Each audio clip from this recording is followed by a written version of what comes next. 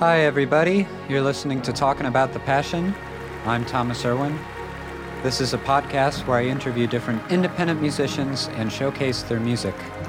As for myself, I'm a singer-songwriter and producer who goes by Niagara Moon. You can look up more about my own music at niagaramoonmusic.com. For episode 31, we have Andy Zook. Andy is a guitarist, vocalist, and songwriter from the Seattle new wave emo band Bears and Other Carnivores. I guess I don't know what either of those terms mean because I wouldn't have thought his music was those genres, but it's really good, however you describe it.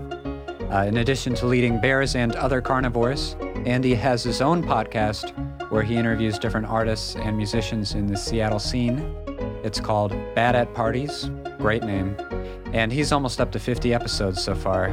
It's a really interesting listen. You can find it on SoundCloud or iTunes, same as this podcast. Definitely recommend you check that one out. He's had Drew Martin on there, along with some other guests you might have heard of if you're up to date on the local music scene. Again, that's called Bad at Parties. As far as his music goes, Andy put out an EP with the band earlier this year called Rods and Cones. I'm going to play a track from that now called Gone Ghost.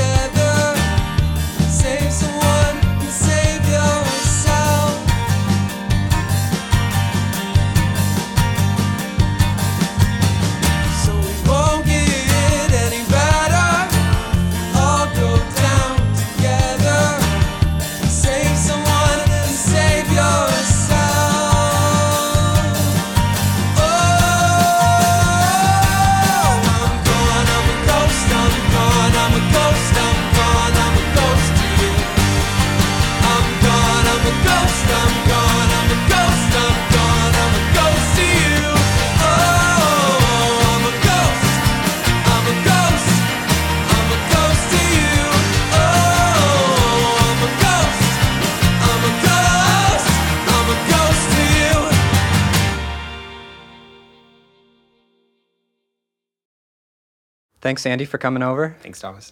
Hope the drive wasn't too long for you. No, it was very short. I live very close. Yeah. Coming from Ballard isn't too bad. You don't No. have to cross any bridges. No, I have to cross over I-5, but I just drive really fast and I close my eyes and it's fine. So, are you from here, or where did you grow up? Yeah. I'm a born raised Northwesterner. I'm from Arlington, which is about an hour north of the city, north of Seattle, and lived here most of my life. Grew up real close. Wow. Arlington. Yeah, I haven't heard of that one yet. I know like Everett and No, Snohomish. there's no reason to. There's no reason That's to kind of know what I'm Arlington. quickly learning about the West Coast is like there's the city you've heard of, and then there's not really anything else. No, and I mean, it's a lot of just little places to pop into on your way to a hike or on your way to a lake or something like that. Like they exist for tourism, basically. Exactly. I grew up on my folks' house. My dad built his house right next to the house that he grew up in. So, like, my grandparents lived next to us my whole childhood. And it's this house on the edge of a hill, just overlooking, like, a valley and a river. It's a beautiful, beautiful area, but very much, like, out in the middle of the woods and the boondocks. Huh. Yeah. Kind of calm place to grow up. Yeah, definitely. Pretty isolated. I would say definitely was one of those childhoods that I spent more of my time by myself, like the vast majority of my time by myself, and like very little time going over to friends' house or things like that. Yeah, because everything's so far away. And I'm usually walking there or biking there, and it's just like, I don't want to walk to my friend's house. It's like a 4-hour walk. Oh my God. I'm not doing it. And how early did you get into music?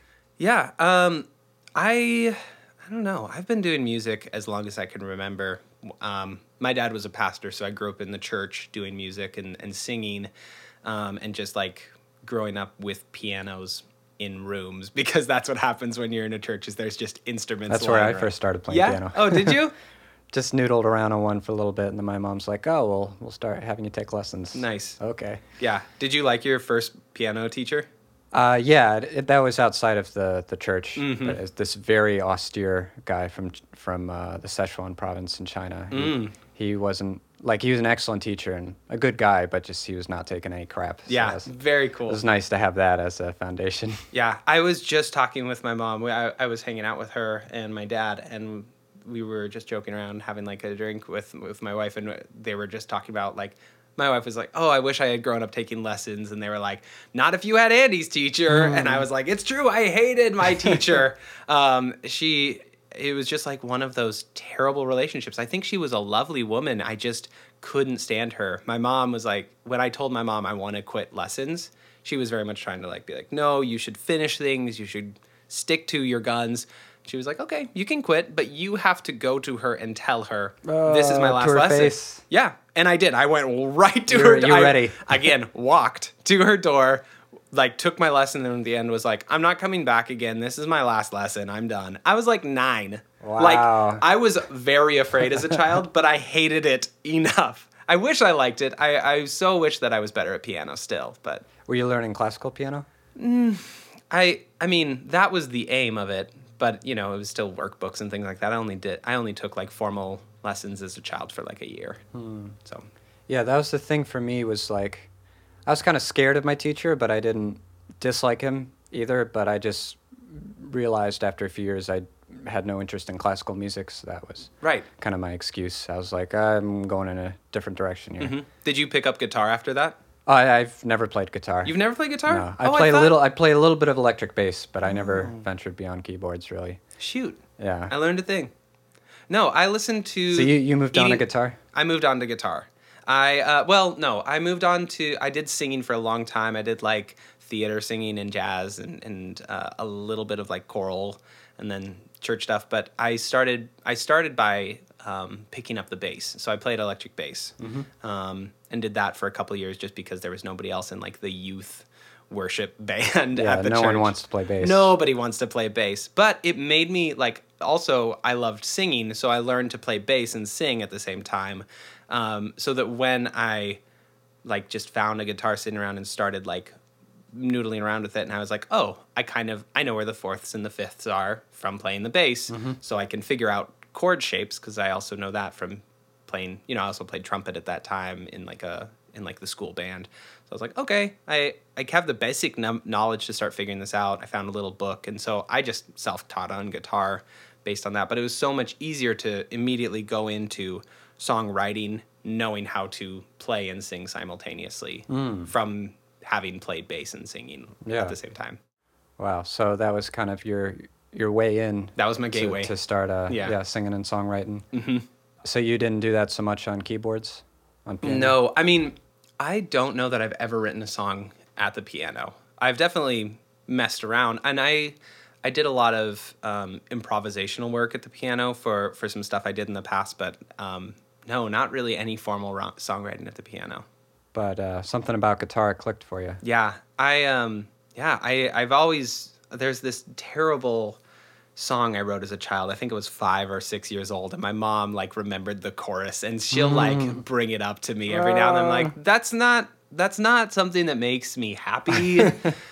And I don't know. Everybody got shit like that from their parents, Yeah. but I just always was like writing little things or creating little ditties. I think all my terrible stuff from when I was 12 or whatever is just instrumental. Yeah. So it didn't stick in my parents' memories as much. No, thank fortunately. God there weren't iPhones or like tablets or anything like that at that Yeah. time where they could just start recording. Like we didn't have a video camera at our house. Like there was no way they could have recorded that stuff. We had one, but it was just a pain to set up. Right. And you had to keep buying cassettes. Can you imagine? I see kids who like pull out their tablet and then they record themselves, and then it's also their parents' work tablet, and then they've just got like all this stuff, and it's just like, no, get rid of that, kid. Get on there and delete that stuff, because that is going to come back to haunt you. I don't envy kids growing up today with all the just so much documentation of every little thing. Although they do have, like, everything I write now, I write by voice memos on my phone. Yeah. You know, it's just so easy to like. It's the quickest way. It's the quickest way. Or if like I'm walking, I'm very much the type of person that I write melodies and I write guitar parts, and I do those very separately, and then I will bring the two together, and like both of them will often change when I'm creating the kind of the first structure of a song. But for the vocal part of it, so much of that will happen in the moment, like I'm walking or I'm driving or something like that, and I'm just like, oh, I need to just sing this part. Yeah, it just comes to you. Yeah, and you just kind of hold up your phone and you're like, well, I'm on the bus. Do. Yeah, or a cafe. Yeah, or a cafe, or you just like, okay, I'm going to sing this very quietly, and I'll remember it later. Yeah, that sounds pretty familiar. Yep.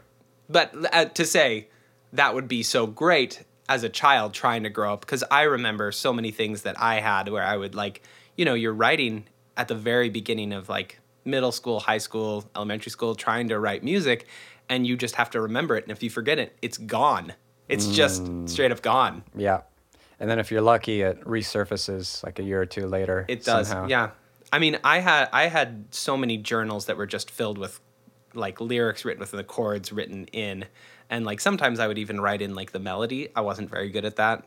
Again, didn't stick with piano, but that was how I had to remember it. And so then I would just look at that and play it and like, no, that's not how the strum pattern goes. That's kind of what it is. And so I'm sure that those songs changed over time because I didn't have a true solid, this is what this song is. Yeah. Yeah, before I learned chords, like before I got into jazz a little bit more and just learned music theory and stuff, like scales and chords, I was relying on sheet music still if I had an idea when I was totally 12 or 13 or whatever, and that was such a hassle. Yeah, I mean, you write down okay, this is the part my right hand's playing. By the time you're done with that, what the fuck was I playing with my left hand? Yeah. It doesn't matter. I've got that melody. Yeah, I didn't, because I wasn't on guitar, I didn't understand tabs or nothing. Right. So you got into guitar after rebelling against your piano teacher. Rebelling against the piano teacher. And when were you, I guess you were always playing with other people, like at church and stuff? Yeah, so it's always been collaborative, or as long as I've been playing songs, like it started in that setting, so I knew kind of the fundamentals of a structured band, and I also, was in in elementary school and in middle school and high school was in a band for like a wind ensemble type thing where I played trumpet, and I had a great teacher who, and I think that's where a lot of the concepts that I still use today around how do you structure sound, like how do you share elements, why do things sound, can things be quiet but still have a lot of fullness to them, and just really the art that can be a part of that, and the things that are nuanced, and it's like, well, this is how this feels, and this is why this feels good, and this is why this feels bad, even though you're playing the right notes and you're playing them in time, it still can feel terrible. Just having somebody who is great at articulating that and that you liked, it was just a great band teacher. So that made it accessible in kind of coming into just playing with groups of people and leading worship bands or things like that, or church bands, so that they're, with just a sense of, oh, here's some ideas, here's some things that we could do to change that.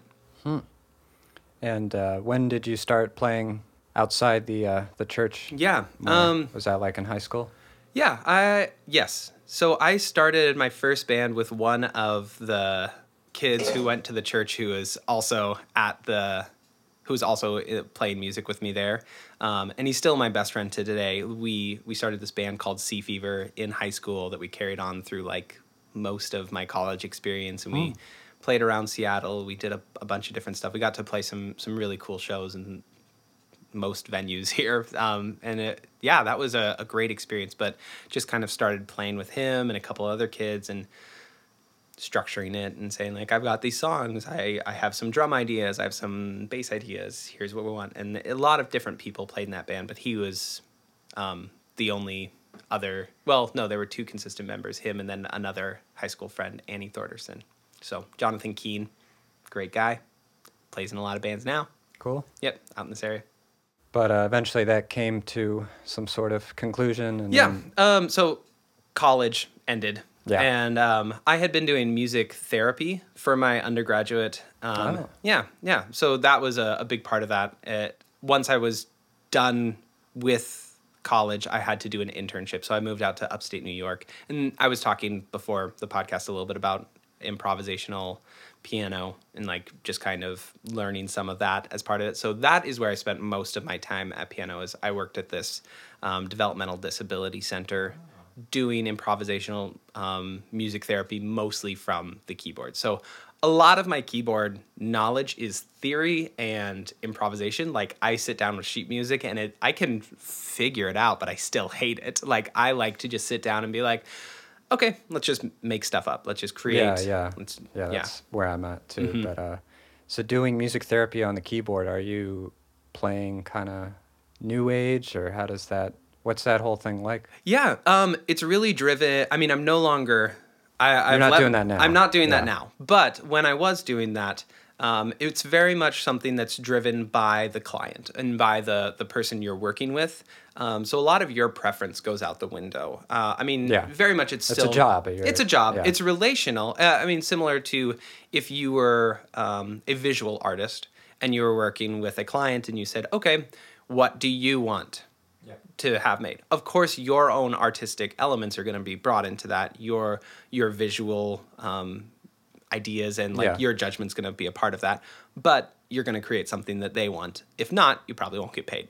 So a lot of the times that's where it comes from. If you're working with a client that has a lot of their experience and emotional energy comes from classic rock, that's probably what you're going to end up doing.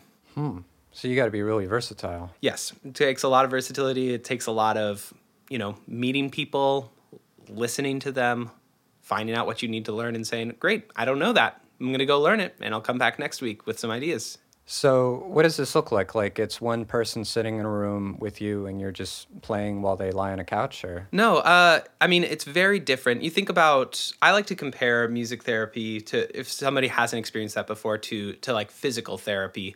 A physical therapist might use a basketball as part of a therapy program. Now, obviously, my goal is not to teach you to play basketball. That would be somebody else's job. My job is to use this basketball as a tool to accomplish some physical goal that we have already.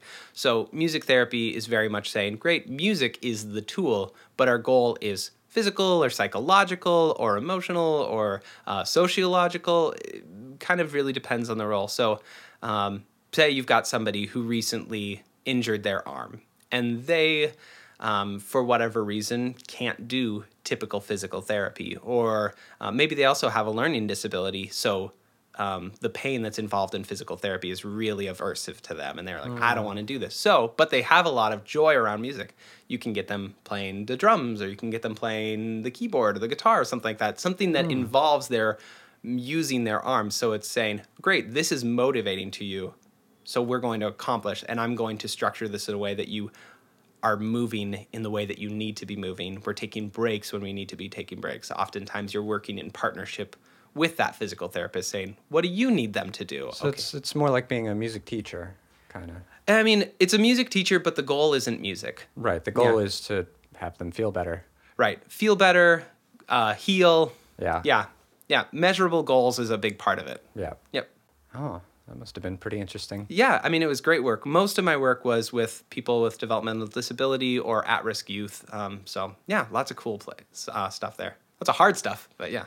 So you were doing that in upstate New York. Mm-hmm. And then how long were you up there before you came back to Seattle? Yeah, about 9 months. So it was a 9-month internship up in the Adirondacks in this place called the Center for Discovery. It's a really cool space that's kind of like multiple towns spanning 300 different clients all using the services there. They have multiple music therapists, multiple interns that are there.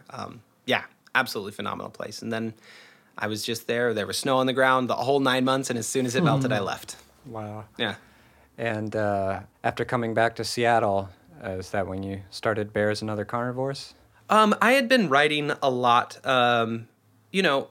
It was a very isolated place. And it was, upstate New York is basically... there's not much out there. No. I mean, I was only like an hour north of New York City, and you could probably go like 6 more hours north and still be in New York. Like, yeah. It's all upstate. But just being there was kind of an isolated environment. Yeah, you didn't know anybody. Didn't know a lot of people. I made some friends, but it was a good time to just kind of self-reflect, write some stuff, challenge what I've been writing.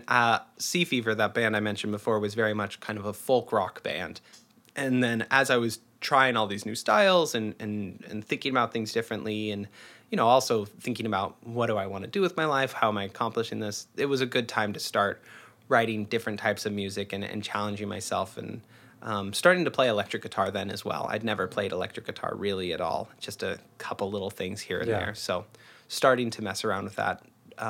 So when I came back, it was probably still a good year to a year and a half before I started bringing anybody else into like, hey, I miss playing music with people. I want to start doing this again. Yeah. Your current band, Bears and Other Carnivores, how many people is that now? Yeah, it's a 4-person band. It was a 4-person band originally where it was bass guitar, drums, and then also there had been a violinist for a little bit and a cellist, so we had gone back and forth with some string parts, trying some different things, very much experimenting, working through different sound ideas.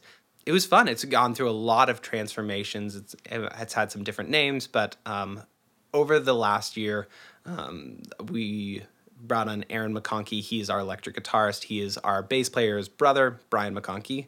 And so he's been playing electric guitar. He was my freshman roommate in college, and I've known him for a long time. He's great. He mixed our last EP as well, and he's just like it's been so exciting to say, like, we've got this concept. We've worked to this place where we know the sound we're trying to accomplish. How do we execute this well? And just bringing him into the band was just like, that's it. That's awesome. That's like taking these parts we'd been writing on different instruments and putting them in the right tone, in the right shape, and just be like, yes. And then also adding, of course, the own creative elements that he's writing to that as well. And so you are also the guitarist in the group? You play guitar and sing? Mm-hmm. Yeah, so I play primarily rhythm guitar, and then I sing, and I write a lot of I often write structure and lyrics, and then bring it into the band shape once we've got kind of here's the foundation, and then we start building from there. A lot of times, foundation will even change. We'll say, we don't need that extra verse. We can repeat this section. I don't like these chords. It's very much a collaborative space, a safe space that everybody is contributing in. Right. You bring something that everybody can start with, and then to really bring it to fruition, that's a process everybody takes part in. Absolutely. And that's something we've been talking about a lot too, is what does it look like to start with something from zero and just kind of jam and create, which I have zero experience. And so we've tried it a bit, and it's hard. It makes me feel shitty. It makes me feel really shitty about my ability to do stuff like that. But it's been a good challenge to engage in that and be like, great, that yielded nothing. We have nothing as a result of that hour of work. But we did it. And I think that that's a big part of music that some people can lose out on, is that is really just play. It doesn't always have to result in product, and it doesn't always have to be marketable. Like it could just be joy. It could just be the experience, and like that's where learning a lot of the time comes from. And you'll also go through that when you're working by yourself even. An hour will go by and you tried some stuff and nothing clicked. Sure. And that'll happen. That's Sure. part of it. And self-consciousness is usually what prevents that in a group format. People are like, I don't want the shame of playing the wrong note. And so because they feel that, they also don't give other people grace when somebody else plays the wrong note. So that's a big part of what we focus on, is just like, how do we make a space where I can try something, fuck up, and that's a good thing? Like, that means that we're going in the right direction. Totally. Yeah. Wow. So who came up with that name, by the way? Bears and Other Carnivores. Yeah, our bassist, about? Brian. Yeah, Okay. we were working with Jonathan Keene, who I mentioned before, who was in the band Sea Fever. He now just started a record label in Anacortes called Monopath. It's he is doing it in partnership with Nick from the band Bellarmine, and then John Van Dusen, who's formerly of the band The Lonely Forest, now playing under his own name. So this, we were working with them before Monopath had an official published title. They were still messing around with the name, though. Yeah. They'd already used the word Monopath. And so we were just demoing there, trying out some tracks. Never did anything with those initial demos, but when we were there, we found this old Time magazine book called Bears and Other Carnivores that had this cool picture of a bear, and he was like, that's the name. So actually, later we went and took the book from them, and so we still have it. So just took it from a book. They're big bear fans. They both have bear tattoos unrelated to the band. There's other stories involved in that for both him and Brian, Aaron, and their other brother, Colin. They go a long way back with Sure. bears. Yeah, bears from way back when. And so in addition to the band that you're doing right now, you also produce a podcast very similar to mine. Yeah. Also do the podcast. It's called Bad at Parties. And that's been cool. It just hit its 1 year anniversary about a month congrats. ago. Thank you. Yeah. I took a couple of months off, and then I've taken a couple weeks off here and there, but for the most part, it's been every single week, and it's been so exciting. It's been a really cool experience lately. So what inspired you to start that? We were talking before the podcast, we were talking about You Made It Weird with Pete Holmes. Yeah. I was listening to that as a podcast. I got into podcasts the way a lot of kind of newer listeners did with when Serial's first season came out. Yeah, that was a big one. It was a big one. A lot of people started listening. If you hadn't been listening, I had listened a little bit to This American Life, a little bit to other things, but didn't have, like, the podcast app was just on my phone. Right. I was like, what are podcasts really? You get tired of Ira Glass's voice pretty quickly, or at least I do. Some people do. Man, I was listening to This American Life on the way over here. This really interesting episode. Anyways, I still like it a lot. Okay. But yeah, I get that. I'll have that with any podcast where eventually at some point I'm like, okay, I can't listen to you for a little bit. I need a break. But just kind of listening to those and hearing them, there was this thing that I was experiencing. I was simultaneously going to therapy, still am, really like my therapist. He's really great. Actually, over in Wallingford, if anybody needs a therapist, Dominic, he's great. I don't know how you could contact him. DM me. Somebody reach out to me. I'll introduce you to my therapist. He's fantastic. Set it up with Dominic. So I had been thinking a lot about how I felt disconnected from people. I think there's this interesting thing that happens as people kind of move into their 30s, maybe different phases in life for different people. But I really saw myself losing connection with people and finding myself more and more isolated. And then my times where I was with people felt somewhat generic or like I couldn't truly connect. And so I was realizing that I just didn't feel like I could truly connect a lot of the time in those settings.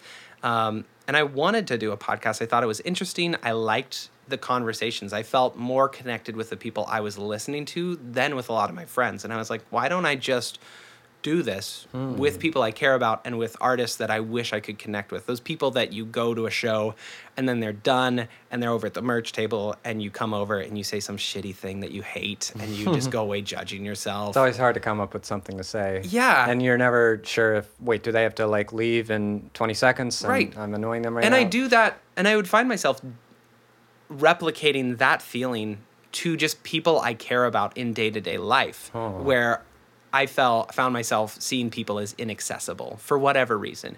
And instead it was just like kind of a way to say, no, I want people to be accessible. No matter who they are, I'm interested in them. I don't think they're interested in me, but I'm not going to live that way. I'm going to live like they are interested in talking with me as well, like I do have something to contribute. And I think just kind of, it's been a mindfulness activity. It's been a good way to live into something that I believe in.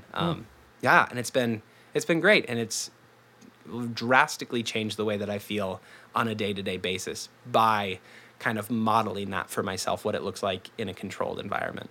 Wow. So it's kind of another version of therapy for you. Absolutely. I mean, one of my favorite professors always said, research is me search. And I think that it's super true. Like anything that you're doing on those projects is really most of the time you're actually trying to understand yourself better. And have you found it's contributed to your music at all? Like, has it connected to the band's activities in any way? Like you've learned some stuff or you've ended up collaborating with people that you've met or... Yeah, shows have happened as a result of it. I think the biggest thing that's happening as a result of it is I'm hearing the way that some musicians that I really respect and talk with, hearing the way that they go about, you know, booking shows, selling things, and just having that space to ask them those questions. That's been really helpful, and just kind of resource sharing has been a big part of it. But I think the biggest thing is just like saying, no, this is what I am. This is what I do. When I introduce myself to people and they're like, what do you do? I'll say first of all, like, oh, well, I'm a musician. I do a podcast. And then I also tell them like my job. But I try to start with, I'm a musician. And I think that mindset has been a big part of it. Coming into the band saying, hey, I worked on stuff this week. Instead of, hey, well, we practiced last time. I didn't touch my guitar in between. Let's just do exactly what we did last time. Just to say constantly, like, being a little more disciplined about it. Being more disciplined. Discipline has been a huge part of it. Yeah. Wow. And where do you hope the band goes coming up? How do you hope things continue to grow and evolve? Yeah. We all work full-time jobs. We're married. Some of us have kids. A tour sound like it'd be tough. Yeah. And none of us want to. Yeah. Like, that's you not... like staying where you are.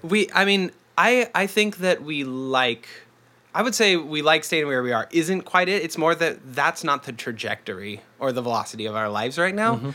I want to go on the road a little bit and play some music by myself. So I think I'm going to be doing some of that. I'm actually working on booking some of that for the end of the summer. Neat. Yeah, but for the band, we talk about this is very much a hobby for us in the sense that it's not supposed to be monetarily gainful. It's not something where we're trying to make it our livelihood.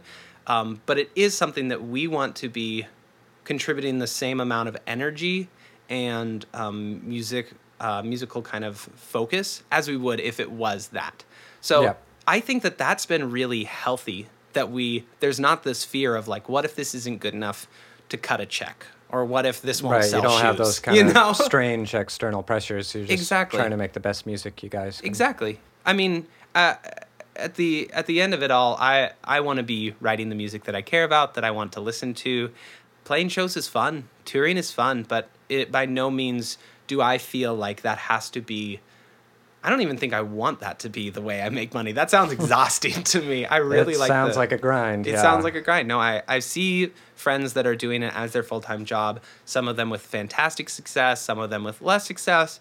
But no matter what, it's running and owning your own business. And I like having a boss. I like somebody else having to cut the check, you know? All right. So in that sense, you're not independent. You want to work for somebody else. You don't want to have to be your own boss. Exactly. I mean, I feel so much more free to create the music that I want to and to work on the schedule that feels appropriate to me. So it's been great. I think it's been a very healing process to kind of enter in that space and find people that also feel like they're like, yeah, I'm happy to meet up every week, to practice, to book shows every month or a couple times a month or stuff like that. But no, we don't need to go to California. We don't need to go to Idaho. Sunset's a great venue. I love the Sunset, yeah. Sunset's such a fucking good venue. Yeah, that is the thing about Seattle in particular. It's really easy to just stay active here because there's so many different venues in different parts of town. Yeah. And there's a lot of other people interested in independent music. And Absolutely. And, I see some people that are doing music really different. I think that the music market is changing a lot there. I mean, the best thing you can do as a musician is write small things that can be put onto a commercial, that could be put onto like an app or something like that. Like those are monetarily licensing. gainful. Licensing is a great amount of funds. If you can also tour, that's a huge way to make money, but only if you've got good backing and you've got good the ability to like put down some serious cash to invest in it. Yep. So I don't know. I think that there are tons of ways that you can be monetarily gainful without leaving. Like, I think it's just at the end of the day, you've got to come to terms with, I'm trying to decide what do I want my lifestyle to be? What is the version of myself, or who is this character that I'm creating, that I've cast myself as? And if you can find a way to do that and have music as a part of that, do that. It doesn't have to be this construct that looks like it did in the 1950s. Like, that's not a real thing anymore. Yeah, things have changed so much. Yeah, absolutely. Yeah, no, that's a great way to look at it. All right, man, thanks so much for coming over today. Yeah, that went so fast. That was fun. Yeah, we're I'd love to chat for a little longer. We're also kind of the way I scheduled this today, we're playing the Alki Art Fair. Oh, nice. And we're going to get picked up pretty soon. So that's great. That's great. That's super good. And you're also playing on the 27th, is that right? Yeah, we're playing on 27th and the 29th. Although when people hear this, it'll in the be future, August. It'll have already happened. Nice. But yeah, we have way too many shows this That's week. Great. Good. Congratulations. July dude. gets you busy. But anyway, yeah, thanks again, and I'll keep listening to Bad at Parties. Thanks, Thomas. I'm a fan. Cool. All right. Woo. That was Andy Zook. I'm glad I got a chance to meet the man behind the so-called podcast curtain.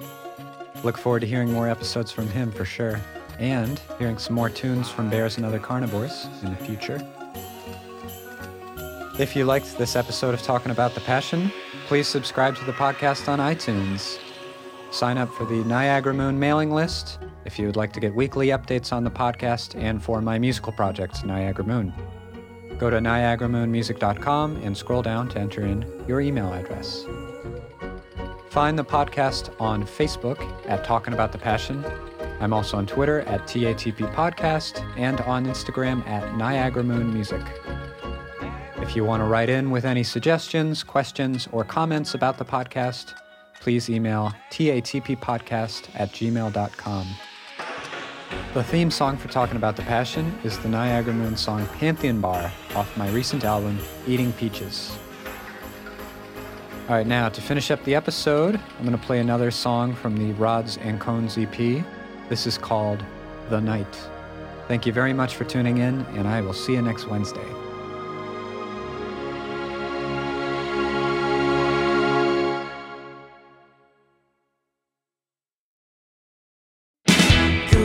You're barely through the night, and you feel